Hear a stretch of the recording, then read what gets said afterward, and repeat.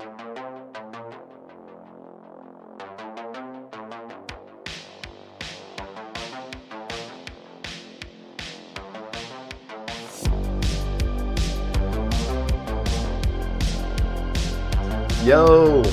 hello everybody, and welcome back to The Pixelist, the podcast about all the nerdy things we enjoy. I'm Will, and this is my good friend Blake, and I'm so happy you're here, and I'm not talking to a stuffed animal. It feels so good. Hey, I will say, your boy Jeremy did a good job. So. He pales in comparison to the real thing. But dude, it's so good to. It's been a minute since I've even really had a chance to talk to you very much. So, I know, yeah. You've been kind of busy, I guess. Yeah, I have been. So for our listeners, I had a baby. It's our second baby, and I also have a job. Had a baby. Let's just so nobody gets confused. How dare you? Then I got a job. She's got a job. So it's been kind of wild managing everything, and just couldn't get together to record. So here we are, and naturally it is a huge lore bomb of an episode, which I'm excited to dig in with you. But yeah, I still need to watch EXU. Have you watched it yet? I've seen the first of the two parts, so I still need to watch part two. Yeah, I need to watch. I've seen up to the break of the first one. So I need to finish the first one. But then those of you guys who've watched long term, I've mentioned that my wife, who never did any D&D, she watched EXU with me. And so when I told her I'd watched the first half, she was like, hold up. Like, we need to watch this whole thing. But we're in this phase right now with our newborn where it's really fun. Where every hour he's awake. So we started Moon Knight and we were 6 minutes into the first episode. And we were like, okay, yeah. And then the baby started crying, and that was our Friday night.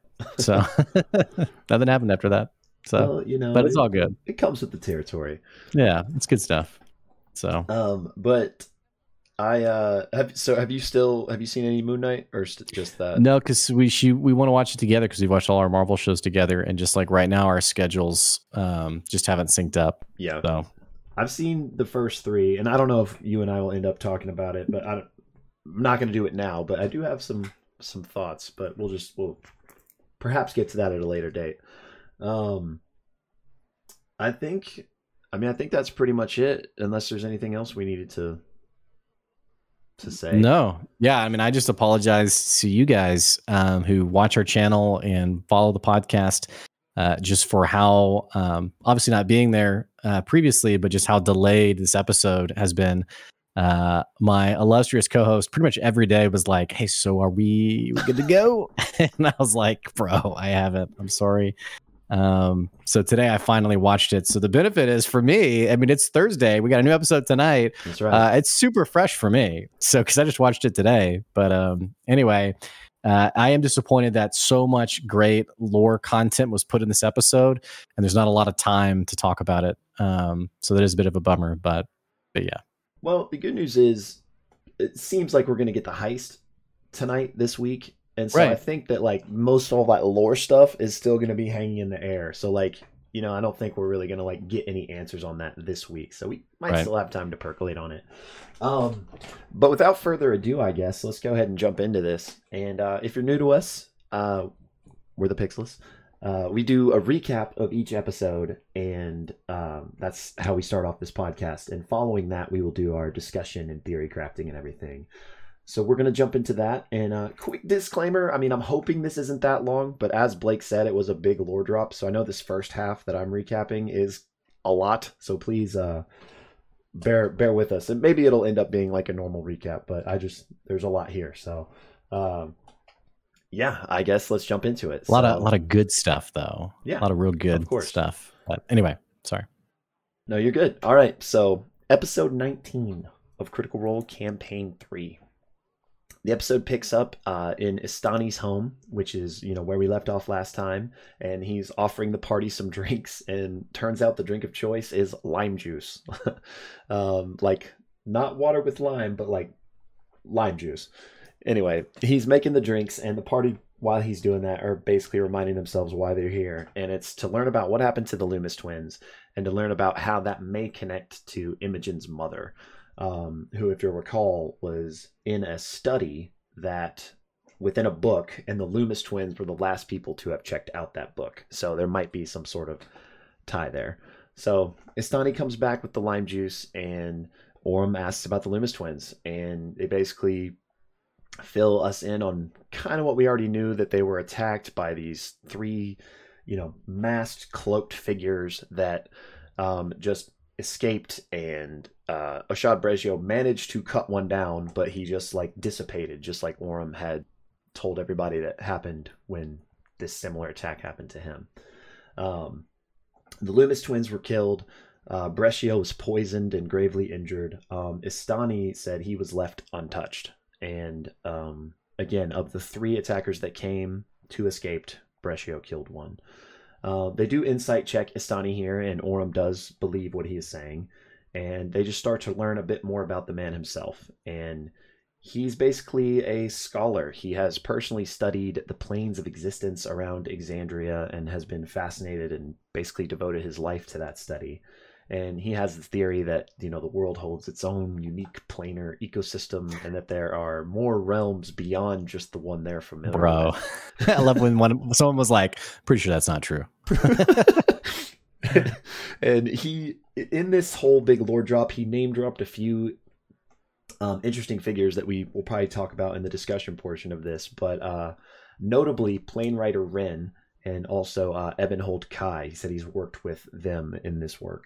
And he goes on to say that his connection with the Loomis twins came because they read some of his research and found him through that, and then started contacting him through letters, and they became friends, and eventually would come to visit to study and talk and just learn more about all this phenomena.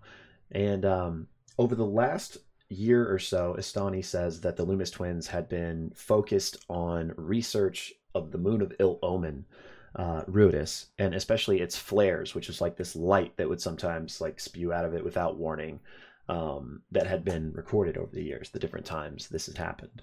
And those who were born under these flares were known as Ruidus born. And I think Imogen asks, when was the last time, a Ruidus born era was? And Astani said it was about 2.5 years ago. The interest in this has been growing, so the records have been growing, and the Loomis twins were just very interested in this, and they're actually planning a trek to Eos in order to visit the Omen archive to find out more. Imogen then asks if Istani knows Professor Khadija Sumal, whom is the person that authored the study in the book that she found. And Istani is familiar with Professor Sumal, but they never really crossed paths. The party then asks if the Loomis twins left anything with Istani, because again, Imogen is looking for these torn out pages of the study she found that referenced her mother, and presumably they think the Loomis twins might have had those torn out pages. But Istani reveals that no, he doesn't have anything of theirs, and there's nothing on the bodies. So if they did have those pages, the attackers presumably took those. Fern then asks if the twins were Ruidus born themselves, and Istani says he's not sure. He didn't know their date of birth, and it's not something that they willingly, revealed. And they're basically very interested in all this Ruidus born stuff. And so they're like, is there records of when we can see when the dates were to figure out who was Ruidus born?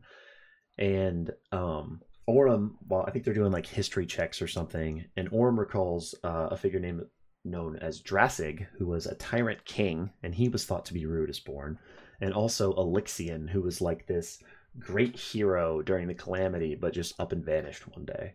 And also the person who ascended to become the Matron of Ravens is also thought to have been a Ruidus born.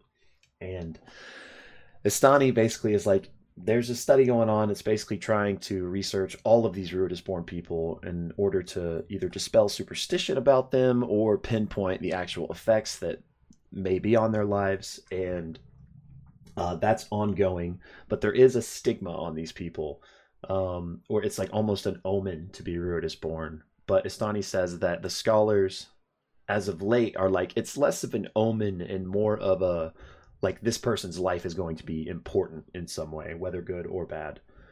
And as they're talking about this, Fern is like, do Ruidus-born people have crazy dreams because of, what we know Imogen to be experiencing? And Estani says that, yeah, the twins never spoke of anything like that, but Ruidus-born people apparently do have like strange markings on their body, which Imogen herself has these markings on her hands. And the party asks, okay, so you said the Loomis twins found you through your research. Like, what specific research did they find you through? And he said it was this like paper he did on the celestial movements and the solstice, and how mages would like utilize the solstice for powerful spells and rituals, and that he learned that there were these signs of other places and other worlds, and he researched people who supposedly came from other realms and would like briefly appear before vanishing back to wherever they came from. And he even theorized that Ruidus was perhaps a source of this travel, like a waypoint or something, but ultimately concluded that it probably wasn't, as it seems to have a life of its own. Fern's like, whoa, like, has anyone ever been to Ruidus? And Istani says no one that he knows of has ever attempted that. That would be pretty crazy. But he's like, you know what? I have this big telescope.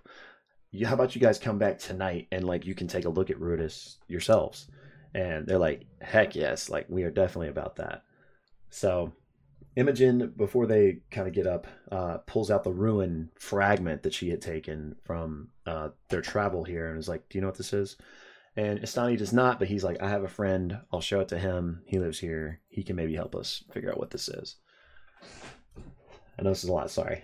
But so then after that, they're kind of like moseying away, and Laudna kind of steals a moment with Imogen, and she's like, how are you feeling about all this? Like, you have those marks on your arms. Like, what are you going through? And Imogen's like, I don't know if I'm Ruidus-born. Maybe my mother was.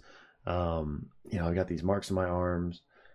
I don't know what's going on. And while she's looking at the marks on her arm, she remembers that she's blue. And she's like, oh yeah, I'm blue. And so they ask Istani, he's like, do you have any ideas like how we could fix this? And he's like, you basically need somebody to like remove a lesser curse. They're like, awesome, thank you. Fern then takes those Ruidus-born tomes and is like looking through the potential Ruidus-born people and is like, is Keyleth the Ruidus-born? And we don't get a concrete answer on that, but they're basically just obsessed with like figuring out who is. But then they leave the house to return later tonight to go to the telescope. But Istani actually takes them to where the Loomis twins were attacked. And they basically investigate it a little bit. I think Orym, it's a tree where they were attacked, and Orym looks in the tree and finds like this toxin that was presumably the poison they used, and he pockets that. And Istani's like, yeah, they came out from the tree, and the two that escaped ran that way. And he points like to a southward direction. And in that southward direction, there's like this river that runs through the city. And at the base of it, there's like a statue holding a pot, and like a seemingly endless stream of water is pouring from it. So this fascinates them. And they basically come to find out that it's like an enchantment that is, pouring out this endless water. Well, long story short, they're obsessed with this. And so Fern turns into a frog. They tie a little rope around her, and she jumps in because she wants to see like how far this goes. And next thing she knows, she's like deep in this like abyss. It feels like the bottom of the ocean, and she just can't hear anything, can barely see much. But she sees these like two blue orbs of like light in the distance, but they're getting closer and larger. And so they just start pulling back on the rope, and she pops out like just in time, and it's like, yeah, I think I was about to get eaten. And presumably, I guess we don't know, I shouldn't say presumably, but it seems like that was the plane of water, and that's where that water was coming from through some enchantment. So after that, they're like, okay, heist time. What do we need to do before the heist tonight? And they're like, we need to do some shopping. So they have a quick round of shopping. There's 3 places here in the Heartmoor Hamlet. We've got the Moss Cobble Wares, Not Forgotten, and Witherbone Medicines. Moss Cobble Wares is a general store. They just pick up a few things here, some magnets. I think Fern gets a fishing rod, and they get some gloves for FCG. Meanwhile, Orym and FCG go to Witherbone Medicines to look for a remove curse for Imogen. There is a remove curse potion, but they ultimately don't get it because FCG's like, I can handle this. Don't worry about it. But they do buy a Tanglefoot bag, and they also come to realize that the other heist rival crew has been here as well. So FCG lies and is like, yeah, we're their friends. Remind me what they bought so we don't buy the same thing. And so they're able to learn that the heist rival crew got some Tanglefoot bags, some smoke bombs, and like a vial of gaseous form, I believe. And finally, not forgotten, I think Ashton and Imogen go there, and it's basically like this wood toy shop where everything's like hand carved, and they're like, oh my gosh, Chetney would love this place. We got to bring him back here. And they ultimately get a couple of toys, one little like creepy doll for Laudna, and a Jack in the Box as well. Then they obviously, the party all split up to go to those different places. I don't remember if I said that or not. But so then everyone reconvenes back at their inn and kind of catch up, and is like, all right, are we ready to do this tonight? Or I think it's the next night. And everyone's like, yeah, but let's go check out the telescope tonight. Except Chetney, he's like, we don't all need to go check out the telescope. Like, I'll stay here. And they're like, okay, cool. And so everyone else goes to the telescope, and they meet back up with Astani, and one by one, they're basically looking through the telescope at Rhodus until Orym, who rolls very highly, looks at it and sees, he sees a storm, and he's like, oh gosh, like Imogen needs to see this. So he pulls her back and lets her see it, and it's the same storm that she's seen from her dreams. And that's where it goes to break. Yeah, and I loved how Orym pulled it out, because Matt was like, okay, this is the last roll, because you guys, you're going to miss it here. Yeah. But yeah, after the break in the second half, Orym has Imogen looked at the telescope in the storm. It's not the same storm from her dreams, but it is so like clearly of the same vein that she's ruffled by this. And not only is she ruffled by it from like the sight of it, she's disturbed because it's always been her dream, basically. She didn't really, and she even says herself, I didn't realize it was real. Like, I didn't realize, like, that is basically the storm that I see in my dreams, and they're seeing this on the surface of this moon. She's pretty shell-shocked by this, and, the party's kind of talking through, what do you know about it? Is it possible, like, your mom went there, or, anything like this, or like, and actually FCG's like, are you sure you don't like remember a memory with your mom, or like something happened with your mom? Like maybe it's like repressed. And she's just like flat out, no, like I never met my mom. I don't remember any of that stuff. And they even ask like, hey, maybe you could like talk to your dad and see like, what does he think? And she's pretty resoundingly is like, no, I don't think he wants to speak to me. Like basically we're not on good terms. And so that's not an option. But she is committed to going to talk to this professor, Kadaji Sumal, and basically trying to find out more information, or at least going to the place that he worked at. I think they called it like the something seminary, something to that effect. Because it wasn't clear from Astani if this place in Eos if this individual is like long gone, retired, whatever. Because Astani is very old, and Matt points out that this professor was, quote, before Astani's time. Right. So who knows? We do have Fern, and I can't remember if this is before the break or after, but basically asks if Keyleth was a moon-touched, a Ruidus-touched figure. And Astani flips through the book and basically says, it's really not like more recent people. It's kind of a bit earlier in time.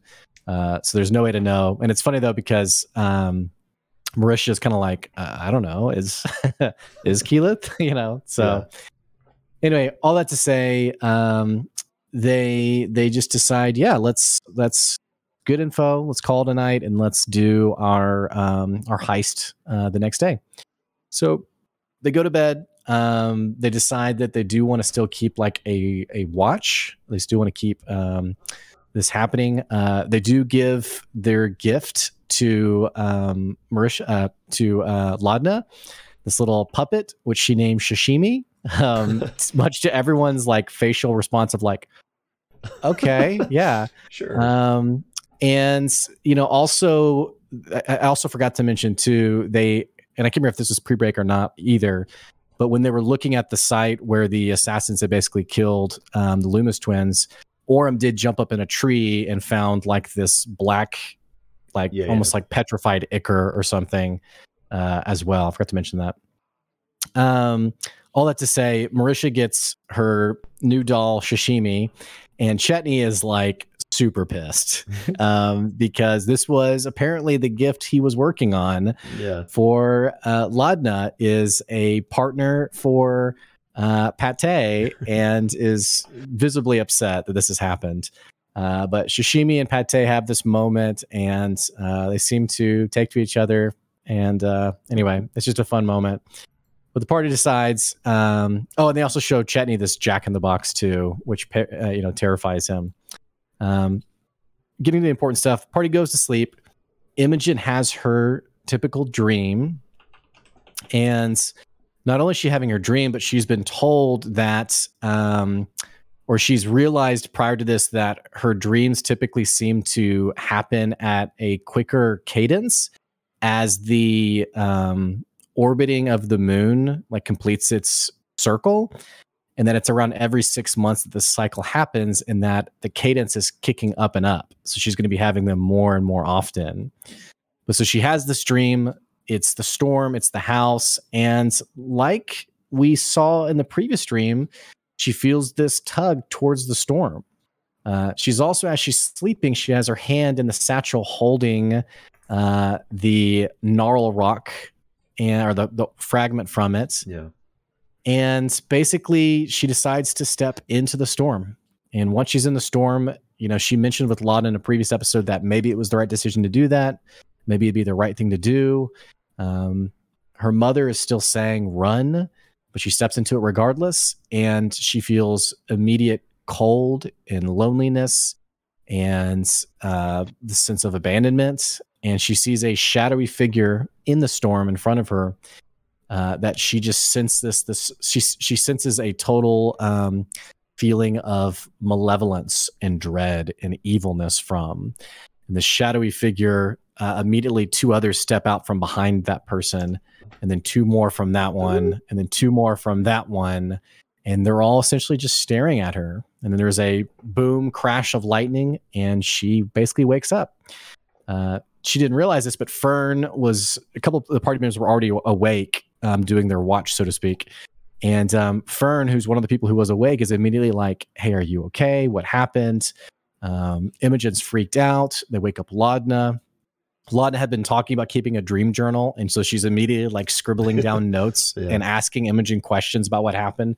And Imogen's pretty shell-shocked. There is a funny detail where Fern reveals that she was basically pickpocketing Imogen, and is like, I removed my hand from her pocket. But is also aware that Imogen's been holding on to the gnarl rock again. Right. But they basically talk back and forth for ideas. Fern basically says, yeah, next time this happens, you should look around a bit. To which Imogen's like, okay. It's kind of this stuff's pretty crazy. Yeah, this was traumatic, by the way. Yeah, this was no bueno. So, anyway, am I forgetting anything from the dream before we move on to the? No, I think that was it. Okay. You guys can listen in the comments if I'm missing anything else. But all that to say, in the morning they decide, okay, we're gonna do our heist. Matt tells them, hey, make sure you have the spells that you need for this.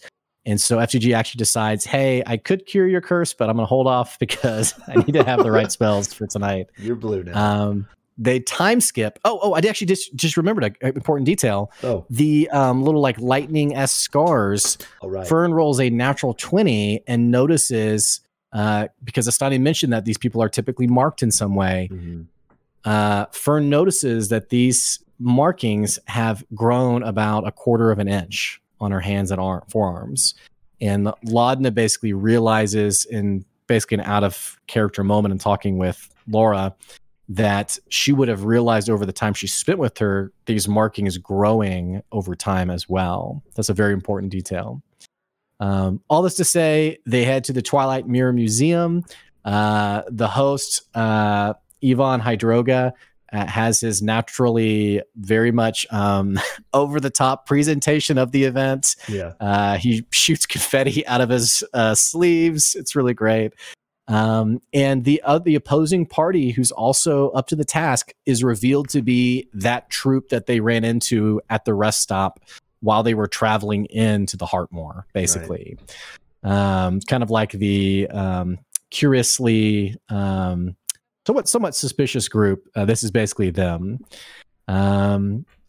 Hytroga basically sets out the rules, and then for the next like 15 minutes, the party pretty much drives him crazy with like, can we walk in the front door? Can we do this? Can we do that? And he's finally like, all right, enough. Like, you will figure it out. Just, I almost felt like Matt being like, okay, guys, like, come on, let's do this.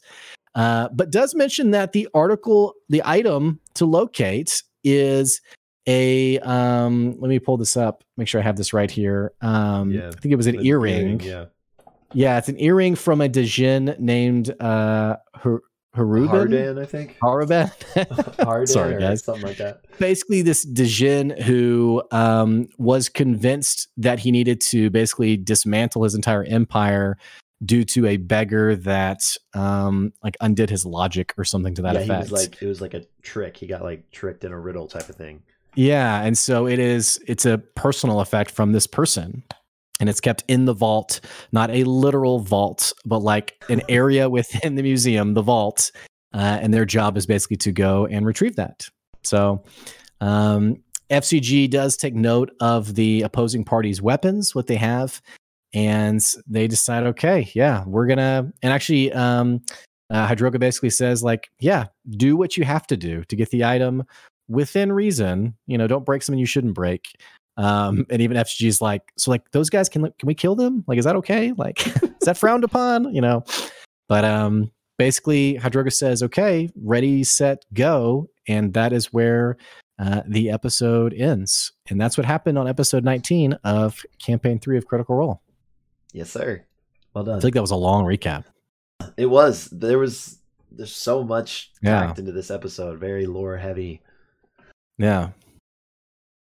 So, first impressions, what'd you think? I liked it. I mean, I've been wanting to know what's going on with Ruidus for like 2 campaigns now. It's been a very slow drip. I mean, not that in campaign 1 it's not like it was really anything, but it's always been really interesting that there's 2 moons and there's the smaller red one that, you know, especially with having seen Legend of Vox Machina now, and you know, with the rituals and the importance there. And anyway, I'm gonna go on too long of a tangent here, but the point is I liked it because we got a whole bunch of moon lore and that was satisfying. And we got the moon lore. Yeah. And now we're at the heist, so I'm really excited for next episode as well. But you know, I know it's not everyone's cup of tea because not much happened this episode, but we still got a whole lot, so I was about it. What about you? Yeah, I feel the same way. I mean, you and I are like super biased with, like, we love the lore drops. We love the world building, you know, as we kind of discover the world. I feel like you and I are always going to walk away being like, yeah, that episode was awesome. And that's how I felt. I mean, you know, the first half for the most part, or rather like the first 2 hours were essentially like a big dialogue sesh. And I thought it was great, you know, so I definitely can understand someone who's like, okay, yeah, you know, the moon, got it. Cool. But I actually, and I think I would not have appreciated it as much if not for our conversation in a previous episode where you sort of kind of laid out, like, here's all the backstory from previous campaigns, is what people have been saying for all this time, including things like, is Ruidus a more sentient thing? You know, is it actually a moon, or is it something, you know? And so I can't remember when that conversation was, if that was after a Legend of Vox Machina episode, or if that was maybe like around episode 15 or 16. I can't remember. I don't remember. Probably whatever the last time we talked about the Loomis twins. But that gave me a lot of great context for then this episode, where I was kind of like, oh my gosh, he was onto something. So I loved it. I thought it was a great episode. And yeah, I'm really excited around. I guess I also just appreciate the fact that, you know, this has all the makings of like a side quest or like a filler quest. and yet it still feels great. Still feels like like full of direction, like we're heading a certain direction rather than just let's get this over with. Yeah. So yeah, like the episode, and really excited for tonight's episode too. Me too. I'm very hyped for like, you know, Ocean's 11 type of shenanigans. I keep going between Ocean's 11 and Halloween Heist for Brooklyn Nine-Nine. Brooklyn Nine-Nine. Oh, yeah. Where like every season they have like their Halloween heist. So I keep just envisioning Jake Peralta, the Halloween heist. but I think that's probably a pretty apt combination of what we're gonna get. Yeah. But all right, there's so much really to talk about in this episode. But first and foremost, I'm gonna give us a little bit of credit. You know, not that this was a big crazy call, but we did theorize that the Red Storm in Imogen's dream might have something to do with the Red Moon Ruidus, and that pretty much confirmed. So, good job, us. Yeah, good job, us. We don't always get them right. We mostly don't. Do. But when we do, we'll definitely let you know about it. We will let you know. But I guess, I mean, that's a good place to start as any, is all of this Ruidus stuff.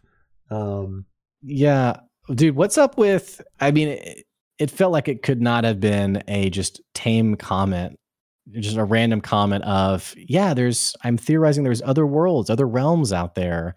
I was like, bruh, dude, are we about to like, is Exandria Unlimited truly unlimited? Is that what we're heading towards? I mean it seems like, with multiverse confirmed. I mean, there's already kind of a multiverse in the sense that there's like the prime material plane, there's the Feywild, there's the the Hells, or so right. That, I don't know if you call that a multiverse or not, but we're speaking of like a whole level beyond that. Like there's multiple prime material planes, multiple things. I kind of wonder if it is like an intentional lore comment that opens up Critical Role Media to, hey, we have an Exandria steampunk campaign, or, things like that other people, because we've kind of sensed this happening of like Matt and co not withdrawing at all, but just sort of setting up other important people, like Abria as the DM of EXU. And because they can't do it forever, right? And this thing is becoming a widely expanding brand.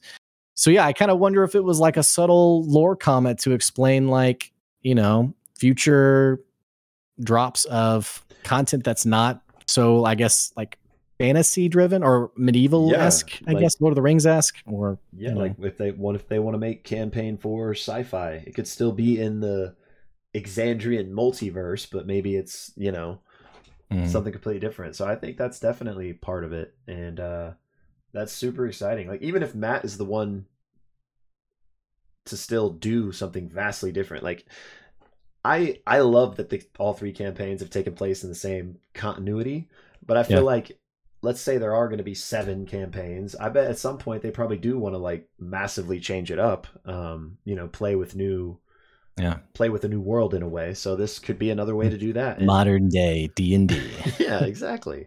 The darkest timeline. But I think this is something that, those are some, I think, absolutely on point practical reasons for this. But I also think it's something Matt has been baking in for a long time, like maybe even as early as campaign 1. It's just now it's the first time it's ever come to the forefront.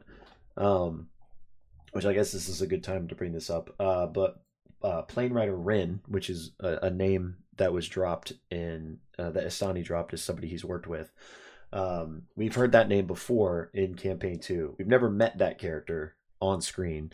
But they're a plane rider, is somebody that like travels between the planes. So I think it'd be really cool if we do meet Planerider Rin. So it's plane like rider, not plane rider. Right, like R-I-D-E-R. Oh, okay. I was like, someone who writes about the planes, I guess. Oh, okay, this makes more sense. But so she is this, at least I think it's a she, it might be a he, I'm not sure. But studied like planar travel and like all these arcane ley lines, which again, kind of ties into the solstice and this 30-year cycle that might be happening with the power. So I feel like all these pieces are lining up. But in slight spoilers, but not too big, because like I said, this person never actually showed up in campaign 2. Just make sure I'm at the right part of my notes here. Yeah, so in campaign 2, at one point, the party finds themselves in like this. They're with another NPC. I'm trying to do this like as spoiler free as possible. They're with another NPC, and that NPC knew Plane Rider Rin and had some like items of theirs. So later, the party finds themselves in this like cave that Plane Rider Rin had, like, she wasn't there at the time, but had like utilized, and it was in another plane of existence. So they had like this study set up in another plane of existence. So I don't know. Okay. It's just cool that this name got dropped again, and like, these little seeds that Met planted in previous campaigns are, bearing fruit, basically. Yeah, hats off to him. Yeah, I like how things just seem to click together, like past data points and stuff, where it doesn't feel forced. Yeah, and I have we heard Ruidus referred to as the Moon of Ill Omen previously? I feel like we probably have, but I don't like remember that specifically. Okay. Well, it's interesting because it's the language that the Tetrarch used in EXU. Right. Who said there's basically where the party's in Nirdalpak towards the end of EXU, the first part. They're talking to this sage-esque person who's the leader of this hidden city, and the person basically says there's an ill omen on Tal'Dorei, or maybe it's even specifically on their city, and is like looking up at the moon and like basically how like there's something coming, like something. And I think even Abria even mentions the two moons were inside at the time. But it's an interesting connection, though. That's a very intentional language. I feel like that, there is an ill omen, and obviously Ruidus has always been there, but it to me connects those storylines a little bit, where EXU had like this kind of behind the scenes macro, like the Ono Plateau and like what's really happening on Tal'Dorei, and linking that forwards now to Ruidus kind of makes sense to me.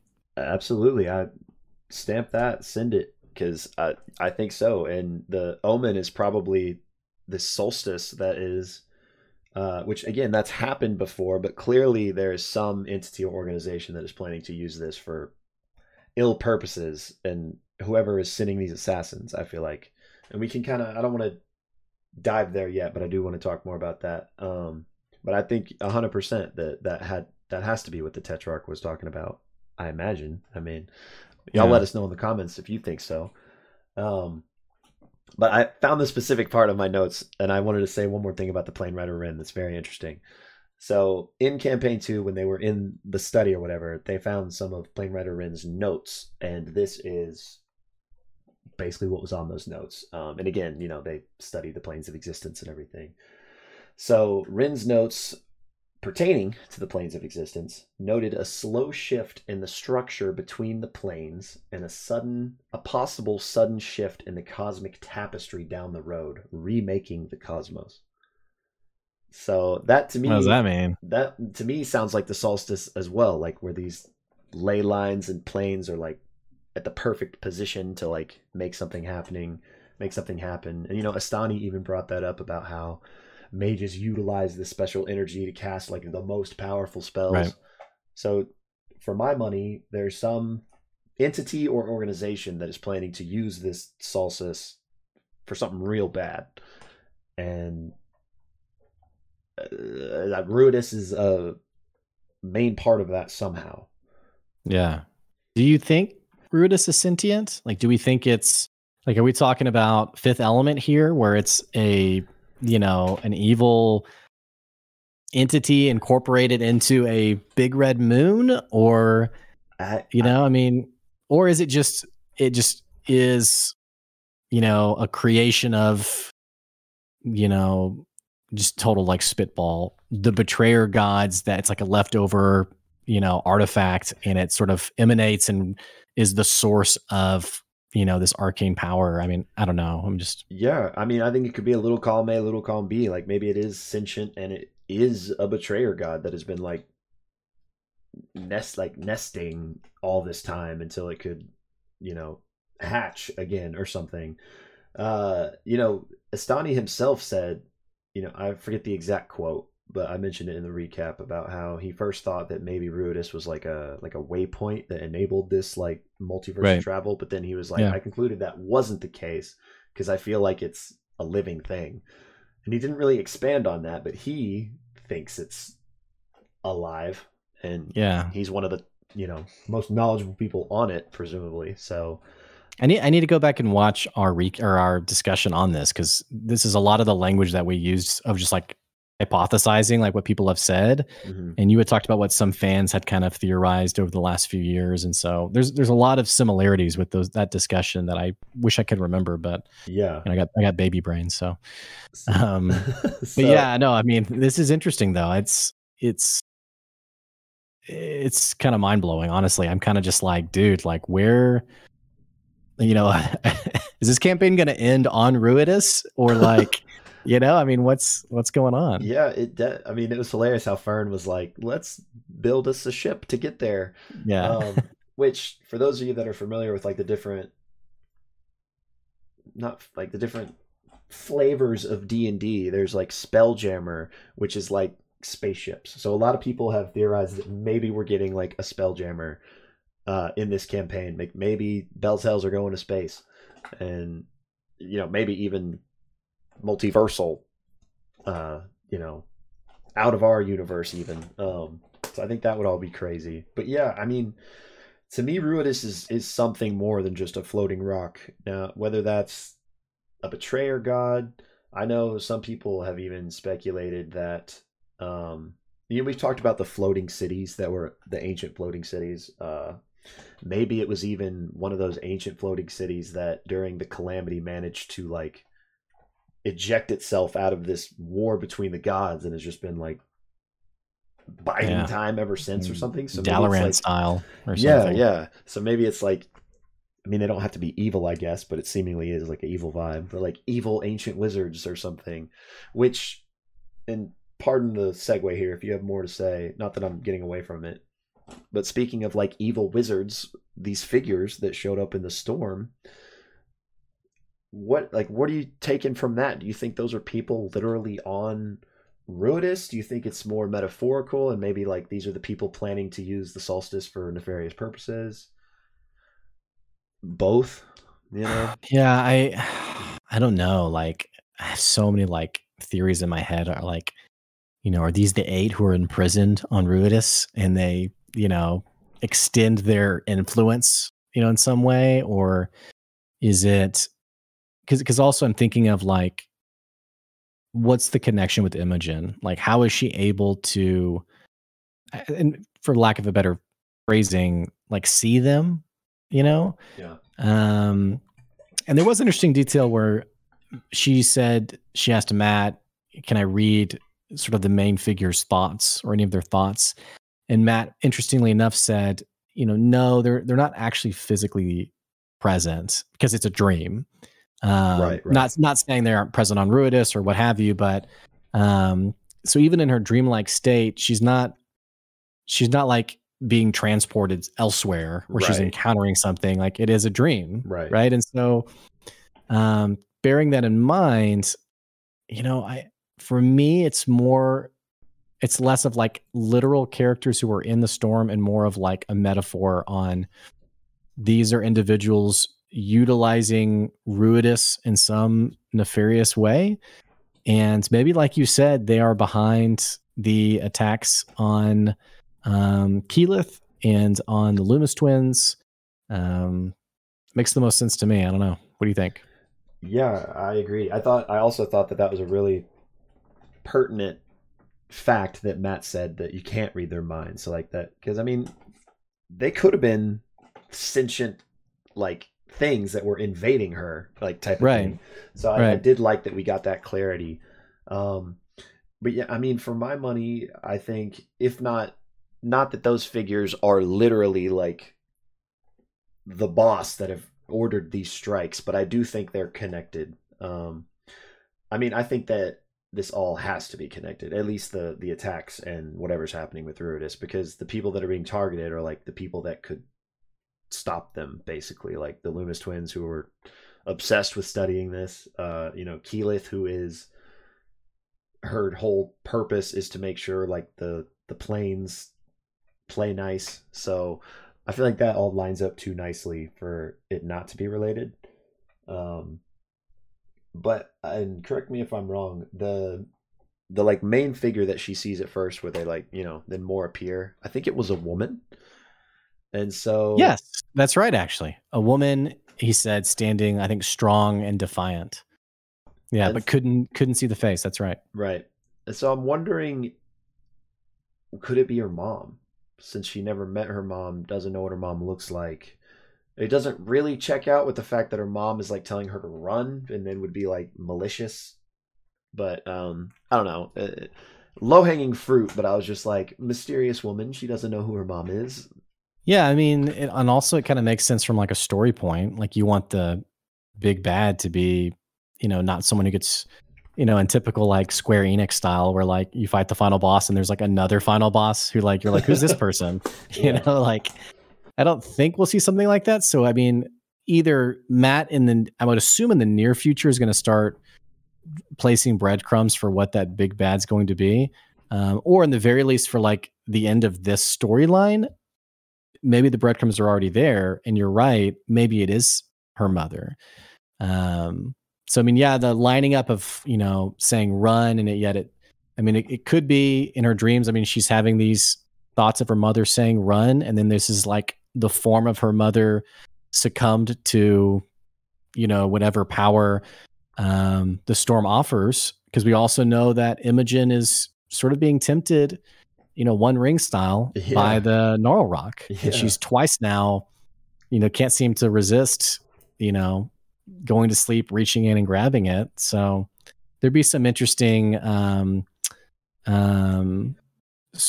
rhythms there with like that being if that was the case for her mom and now being what she's facing. Yeah. And she even, interestingly enough, uses language around, I mean, obviously they don't know the story, but uses language there when they're asking her about the storm. She says she doesn't want to do this anymore. She wants to learn how to control this, including, I think the implication was like whatever power there may be, laying dormant with this whole thing. So yeah, I don't know.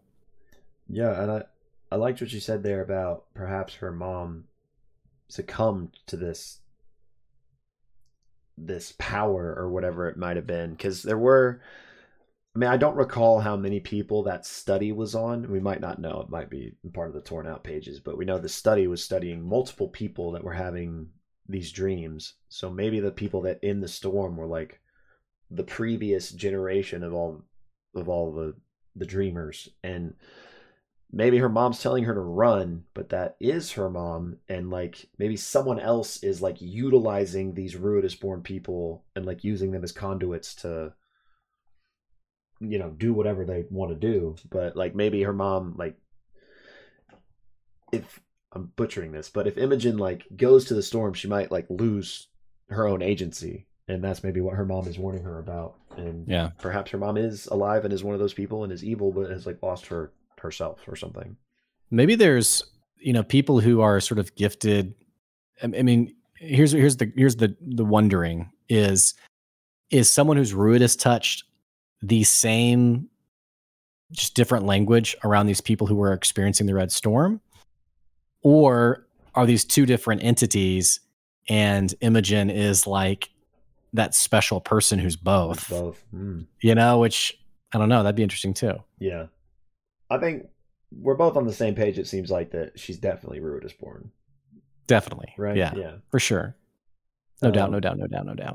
But that's the reason I wonder is, are these synonymous terms? Because I'm like, well, then is her mom one too? And like, what are the odds of that they would both be one? Yeah. Well, maybe it's genetic.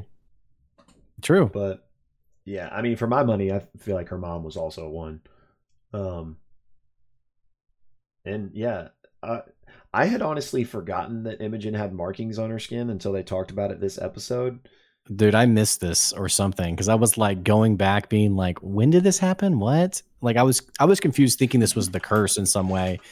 Yeah, I need to go back and like watch like the first episode or second episode to get, but I think she characterized it in this episode where she described it like almost like someone who's been struck by lightning. Like sometimes like they have like the streaks of scars, something to that effect. I just pulled up her character art just to see, and yeah, it's on there. So like this is something that was planned, clearly. Not that I didn't think it was, but yeah, I had forgotten that as well. So very interesting. And I mean, just like you said, lightning and there's a storm, so it all kind of aesthetically plays together nicely. Huh. Yeah, purple lightning bolts streaking up from her wrists, which have grown slightly over the decade. And she has purple hair, so I wonder if like that's not her natural hair color, but because of something that happened to her or something, there's like this purple energy within her, which is interesting that it's not red. Yeah, I was actually splitting hairs though, but yeah. So, trying to see if there's anything. Not that we need to move on if you have more on the whole Ruidus thing, but I'm just looking over my notes to see if there's anything else I wanted to touch on. All those NPCs that were mentioned as potential Ruidusborn were pretty interesting. There was Drassig, who was like that tyrant king, and we don't know. Y'all correct me in the comments if I'm wrong, but that's never really been somebody. I mean, it's an ancient figure, so obviously they were never like on screen. But I feel like we don't really know too much about them other than like Tyrant King in the time before, like the current present era. So we have that person, and then we have Elixian, I wanted to say, and I'm trying to find my thing here, and I can't. Is this the hero who disappeared? Yeah.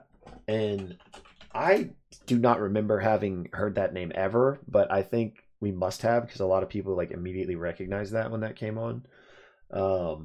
So Elixian, dubbed the Apotheon, might be pronouncing that incorrectly, was a mortal champion blessed by 3 of the prime deities in the Calamity. So he was born in Wildemount, under the full moon of Ruidus, cursing him to have a bad life. In the Calamity, he was granted blessings. He fought in many battles.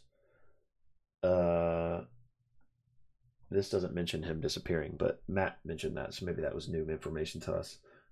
Looks like he was mentioned in the Tal'Dorei Reborn. Oh, book. Okay, that might have been what it was. We need to. I know we gifted one to one of our followers. We need to like dig into that book, I think, because I know there's some commentary around the Seelie and Unseelie quartz, and some of those characters as well. And so it just would be good, I think, to get familiar with some of the characters mentioned. Absolutely. So that when they do pop up in episodes, we're like, oh.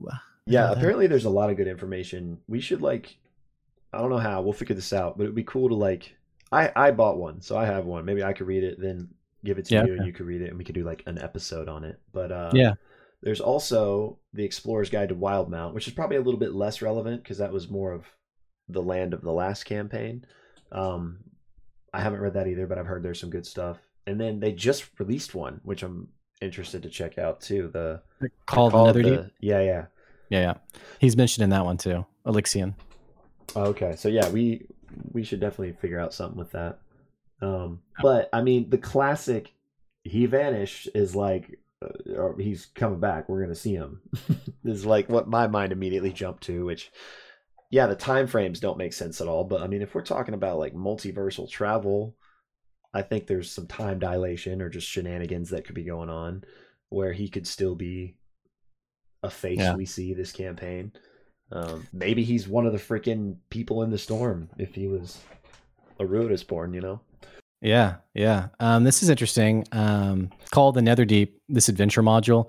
It's run through levels 3 through 12, begins in Xhorhas, which I think is in Wildemount, progresses to Ahn'Qirel, which could be relevant. Yeah. Then moves to a new location, the Netherdeep, blah, blah, blah, blah. Under the watchful gaze of Ruidus, twisting the fate of those who can change history, adventurers seek to release a forgotten champion of the gods. thought destroyed, but instead awakened in his prison in the depths of Exandria. Could be Elixion. Oh, but it doesn't say though. But like explicitly, I mean that sounds like him. Yeah. Interesting. Yeah, so we need to check that book out too. So I mean, I feel like what you just said is probably definitely him. So this is probably not even worth saying anymore. But another idea I had was if he mysteriously vanished, and that theory earlier we were talking about like if Ruidus was like a civilization that ejected to like get out of the calamity. I mean, he was a hero of the calamity, so I guess he wouldn't have gone. But maybe he's on Ruidus, and that's why he vanished. Yeah, maybe. I think it's probably whatever you were just reading. Or he's in this prison that I mentioned in the Netherdeep. So, okay, cool. All right. Well, what else you want to talk about? Yeah, there's a lot to think about for sure. Yeah. Well, one last person that was potentially Ruidus born worth mentioning was the Raven Queen herself, which she's just which I don't know any of the context around this character. But I know she's been mentioned several times, even in this campaign. But I think the language was this character before they descended into becoming the Raven Queen or something to that effect. Yeah, it was potentially Ruidus born. So the real short version is that the Raven Queen, whomsoever ascended to be the Raven Queen, was once like a mortal person, and they ascended to godhood by killing, or we don't know if they killed, but they somehow defeated the current god of death and thus became the god of death themselves. So she's just like a super interesting character in the lore, you know, a person that became a god essentially. So I'm just, and there's other deeper connections with stuff that's happened in other campaigns, but without getting into spoiler territory, just thought it was really cool that she also was Ruidus born, and it'd be interesting if we find out more about maybe her mortal history at any point in what we're uncovering here. But yeah, just wanted to do that, throw that out there. But yeah, I'm ready to move on from all things Ruidus, if you are. Yeah, sure. Anything in particular you wanted to hit next? Yeah, I mean, there's not much to say about it because we didn't really get any new information, but just when the party gets taken to like the area where the Loomis twins were killed. Yeah. You know, obviously we get like the detail of the sort of the petrified ichor in the wood, right? Like and the toxin. Yeah, and which we kind of already knew they had used poisonous weapons of some kind. Really, no new info there. I did like Chetney admiring the tree or whatever, and the party kind of all realized that Astani's been there the whole time. They're like, oh, okay, be on my way then. And I like how they keep gifting him limes also. Yeah. But so not really any new info there. But I don't really have anything to say about it other than just like, we keep getting these data points around this attack and still don't quite know much about it. It seems like the party needs to go to Eos to find out more. I will say, Astani does mention that the Loomis twins had said that day, basically, we have something to tell you, something we discovered. And that's the day they were killed. Yeah. So it's interesting. It's interesting to me because I know Orym originally hypothesized that the attack on Keyleth was like testing the defenses. Mm-hmm. This seems more related to, maybe the attack wasn't on Keyleth. Maybe it was on his husband. Yeah, maybe like because we don't really know much. I mean, we know he was a guard. I think that was confirmed, but maybe he was a guard that was into astronomy and was, maybe he was Ruidus touched. I don't know. Yeah, I mean, because think about this: if the attacks are so quick and they happen so fast, it doesn't make sense that they never came back. It was assumed to be for Keyleth. What if it never was? Yeah, I think that's a good point. I think there's also, I think this is just aesthetic and nice flavor, but there's also the literal like big moon, little moon thing. Like they refer to themselves as the moons. So like that probably maybe was just a choice Liam made for fun and Matt like took that and ran with it. Or maybe his partner was really into the moon and knew too much. Well, Orym is clearly like oblivious if that's the case, because Imogen even asks like, "Hey, so like, are you guys into moons?" And he's like, "This is just a tattoo." Like, yeah, okay, yeah, he did say that. So, but like, I guess those two attacks are just so wildly different in terms of the implication of them that it feels like there's a big missing piece there that we haven't figured out yet. I agree with that, but devil's advocate, the only thing that that could make it make sense is that the Ashari people are the ones tasked with keeping the planes intact. So if this organization that's trying to use the solstice, which is the aligning of the planes for some nefarious purposes, the Ashari peoples are probably like the first people that would get in their way. So maybe it was just trying to see like how the Ashari people would deal with an attack. But that being said, I do agree that I think there's maybe someone else was the real target there, and it wasn't Keyleth. Maybe the attack was enough to get them off course of whatever they were focused on, like without them even realizing it. Because obviously the Loomis twins were killed because they knew something, or they had poked their nose into something too far, I guess. Right. Which is interesting that this shadowy organization is alert enough. Yeah, how they know. Yeah, and so, but it seems like there's something really important that needs to stay hidden. And I, so maybe the attack on the Ashari was, it was enough of a distraction where now they went in totally different direction. I don't know, but yeah, it is interesting because I was wondering that too. Like, if it wasn't Keyleth and it was this Orym's partner or whoever, how did this organization know? With the Loomis twins, like maybe it's because they're out here researching. Maybe they asked the wrong person who's a member of this organization or whatever, and they were like, "We got to kill these people." But I definitely think that's an interesting question of how they know when people are getting close to messing with them. Oh gosh, something was on the tip of my brain, but it's left me. We were talking about Orym. Shoot. All right, I'm gonna try not to think about it. Maybe it'll come back to me. Okay. Hopefully it will. But I don't have anything else to say about it other than just like, yeah. I mean, the party's. It kind of makes me wonder: is the party heading towards an encounter like this of their own in the near future? I feel like, yeah, because they're the ones now barking up this tree. Like, whatever rang the alarm for the Loomis twins is probably going to get rang for them. So I think so. For sure. And I mean, that'll be interesting. I wonder, I mean, obviously we've got the heist, and so we'll see what comes after, but I wonder, are they going to go to Eos, or I wonder what thread they're going to pull after this. I feel like it's got to be this though, like this story, unless something like big happens in Drusar that like pulls them back. I remember what I was going to say. Sorry. Right, go ahead. We also have Delilah Briarwood in this mix, who's up to something. We don't know what, but we do know that via Campaign 1, via the Legend of Vox Machina show, she was literally already trying to use the Solstice for something. So the fact that some entity, something is trying to use it again, and she's out there doing something, not saying it's her, but she might be playing a role in this, or at least her own role, similarly trying to use it. Right. Yeah, maybe she wants to return or something. I don't know. But sorry for cutting you off. I just had a eureka moment where I remember. Yeah, I don't remember what I was saying. So, but yeah, I mean, I don't know. It's just interesting. It just feels like we're heading towards some kind of encounter. It does feel like the story. I actually do remember what I was going to say. It does feel like the story is pulling us deeper into Marquette.